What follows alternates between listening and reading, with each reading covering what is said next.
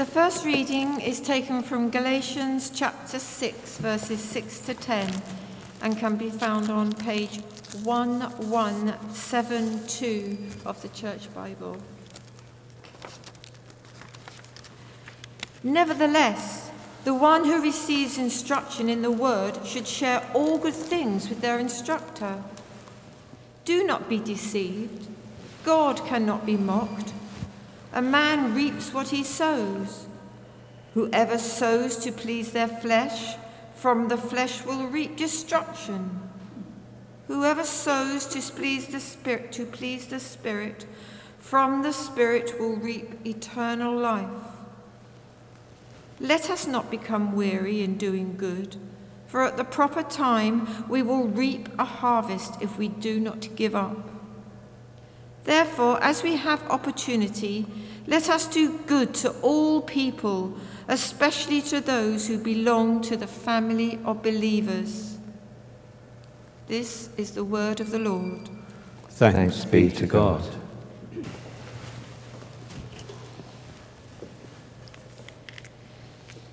The Gospel is taken from Mark chapter 8, and you can find it on 1012 of the Church Bible. Hear the Gospel of our Lord Jesus Christ according to Mark. Glory to you, O Lord. Then he called the crowd to him along with his disciples and said, "Whoever wants to be my disciple must deny themselves and take up their cross and follow me. For whoever wants to save their life will lose it, but whoever loses their life for me and for the gospel will save it.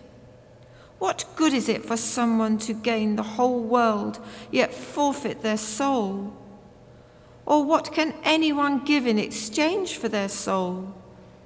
If anyone is ashamed of me and my words in this adulterous and sinful generation, the Son of Man will be ashamed of them when he comes in his Father's glory with the holy angels." And he said to them, "Truly I tell you, some who are standing here will not taste death before they see that the kingdom of God has come with power." This is the gospel of the Lord. Praise to you, O Christ. Heavenly Father, may your word to us today lead us deeper into an understanding of our full identity in you. In Jesus' name we pray. Amen. Do please have a seat and welcome. It's my first time to stand here and open up the mysteries of God's word. It's something that is a great honor and a privilege. But before God stepped into my life, I used to hate speaking in public. I would avoid it at all costs. Now it's something that I love to do, and it's such an honor to be able to look into God's word.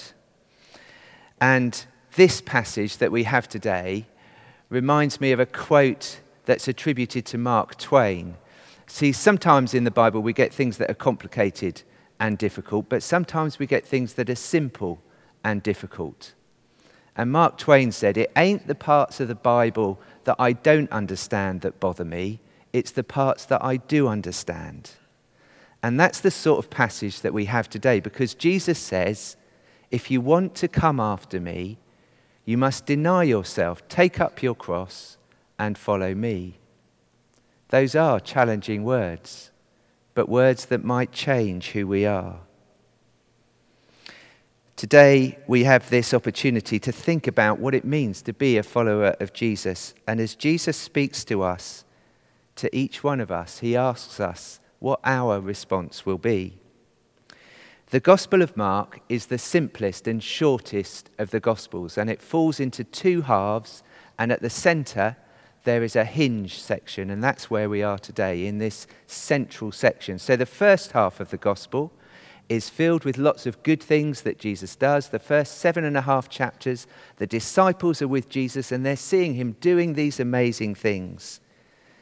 And as the evidence builds up, in chapter 8, Jesus says to them, he asks them, "Who do you say that I am. And Peter, bless him, who often gets things wrong, Peter says, you are the Messiah, the Christ. And we all think, hooray, Peter's got it. Jesus is the anointed one, the one who will come to change all things, who will fix all that is wrong in the world, and who will start amongst us the kingdom of God. The disciples have encountered God in Jesus, and they think that they're starting to understand who he is. This is the first part of Mark's gospel. And now Jesus gets the disciples ready for the second half of Mark's gospel, because that second half is much darker. It's that journey to Jerusalem when Jesus dies on the cross, where he'll meet lots of opposition. He'll be rejected by those who should listen to him. And in this hinge section in the middle, Jesus will tell them 3 times that he will go to Jerusalem and be killed. And it won't be pretty. And this passage that we've had today comes after the first time that he's told them that he's going to Jerusalem to be killed. So what we need to do to picture ourselves in this passage is to see a sunny hillside in Galilee. It's a lovely place with rolling hills, and there is Jesus and his disciples, and he calls the whole crowd, so all of us are included. He calls the whole crowd to him, and there in that safety and security, he explains what's going to happen next. And he says, if anyone would come after me, they must deny themselves, take up their cross, and follow me. And he says this because Jesus is not the first person to claim to be a Messiah, which is a big claim, and a claim which will bring him into opposition to the Roman Empire. There were other people who rebelled against the Roman Empire, and they usually end up on crosses. Don't know if you remember the film Spartacus with Kirk Douglas, but at the end of that film, there's a great scene where they catch up with Spartacus and he's defeated, and the Romans say to all his followers, who's Spartacus? Because they want to make an example of him, and everybody says, I'm Spartacus. It's one of those classic film moments. And they are all crucified. Spartacus and all his followers are crucified. So when Jesus is saying this, he is like an officer in a trench getting his men ready to go over the top. He's like an expedition leader getting all those in the expedition ready to make the final ascent on Everest, ready to make sure that they're all equipped. Or he's like a coach demanding total commitment from his squad as they enter a tournament, committing everything to win the cup. They must be ready for what's ahead if they want to be on Jesus' team. It's going to require self-denial and total focus. They have to be prepared for what will happen in the next days. Put simply, Jesus is being brutally honest with them.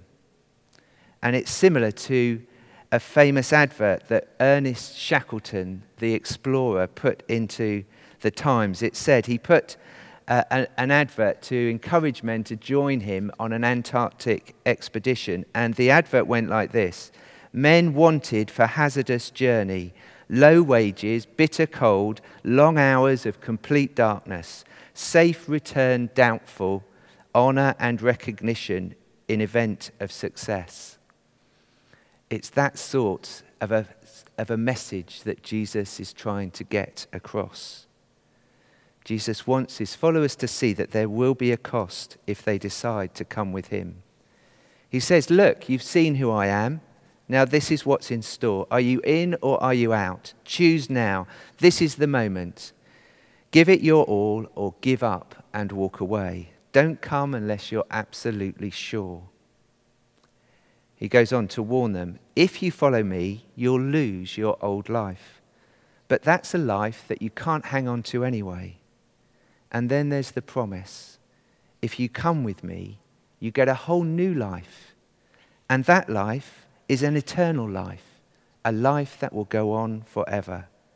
Come with me and you'll experience the kingdom of God, the place where God rules and reigns, where you'll be made whole and the whole world is reset to the original maker's original settings. He says, this is your choice. It's the most important choice you'll ever have. Are you going to trust and believe in me?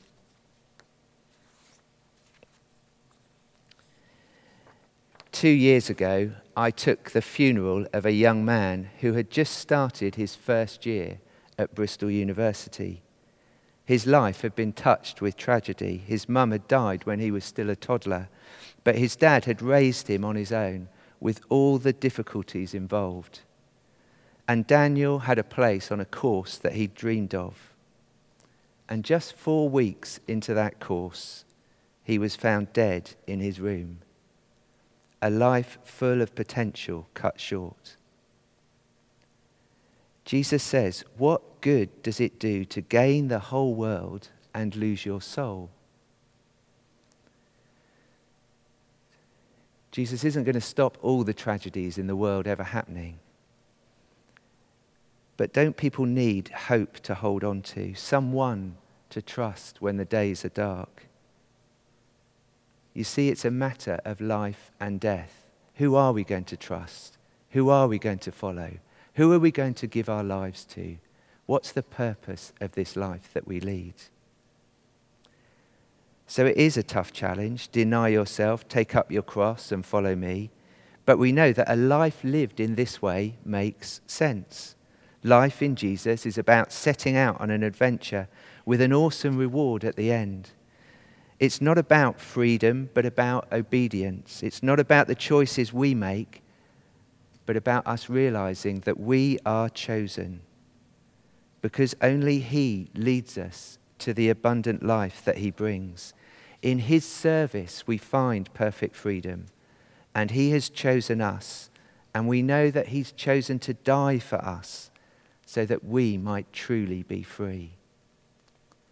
This is what we come back to. If Jesus is Lord at all, then He is Lord of all. He can't be the Lord of this or that. He either is the Lord, and that makes Him the Lord of all, or He's not Lord at all. He is the Lord of the universe, the Lord of life, the Lord of light and the Lord of love. And we can say He is my Lord, He's Lord of me.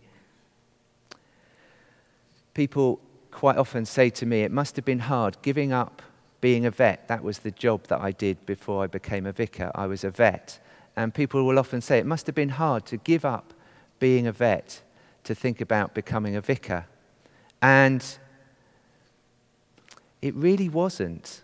It really wasn't hard to give up being a vet to be a vicar. There were things that we gave up that looked good. We had a lovely house. We had great holidays. I had a good career, and we gave up some financial security. There was a pay cut involved in coming to work for Jesus full time. Perhaps you'd expect that. My pay cut that I took the year that I gave up being a vet was 82%. Not 8.2%, but 82%. But vicars get paid enough. And we've never gone short. We've always been blessed with enough. We've always had enough. We had 3 children at the time I gave up being a vet. It wasn't just me that I was making the decision for. Debs and I made the decision for. When He says, deny yourself and take up your cross and follow me, it sounds like a big challenge. But the thing is, He's with you on every step of the way. You can end up in all sorts of places. I've been to prison and to palaces. I've preached in mud brick chapels and in cathedrals. I've been up mountains and into jungles and sat next to archbishops and ambassadors. And there have been times when life has been really hard. But it's the very best decision that I ever made. So what's your response going to be to Jesus today? What's your choice? As we go into our year of mission, we're meeting here in this sunny, safe place of security. But Jesus calls us to somewhere new. Are we prepared to deny ourselves, to take up our cross and follow Him, to allow Him to be Lord of our lives? You see, I've realized that this is the most important thing for me in my life, that I am a faithful follower of Jesus. There are always distractions. There's always the chance that I'll fail to speak of Jesus when I need to, fail to give him all that he deserves. And on this Response Sunday, he calls us to follow him. And this is the amazing thing, that we can be on his team because he's called us and chosen us, each one of us. We have his righteousness to put on. Our kit is sponsored by the forgiveness that he won on the cross. And we have his Spirit to coach us and to guide us. We're not going to be asked to charge into no man's land or cross a crevasse on crampons, but he might just call us to step out in faith, to step out onto the street, to share our story with somebody that we may not know, or to give up a little of what we hold on to so that his kingdom can come. And when we do, we will know that he is with us as we seek to make him known. So in a moment, I'm going to say a little prayer, and as you sit there in the quiet, you can say it with me in your mind if you want to. There's no pressure. It's a big challenge, this denying ourselves, taking up our cross and following him. But it is the very best adventure that we can ever set out on. So as I say this prayer, in your mind, you might want to say it too. Let's bow our heads and pray. Lord Jesus, you have called and chosen me. Help me to be your faithful follower. Help me to do this in response to all that you've done for me this year and always. Amen.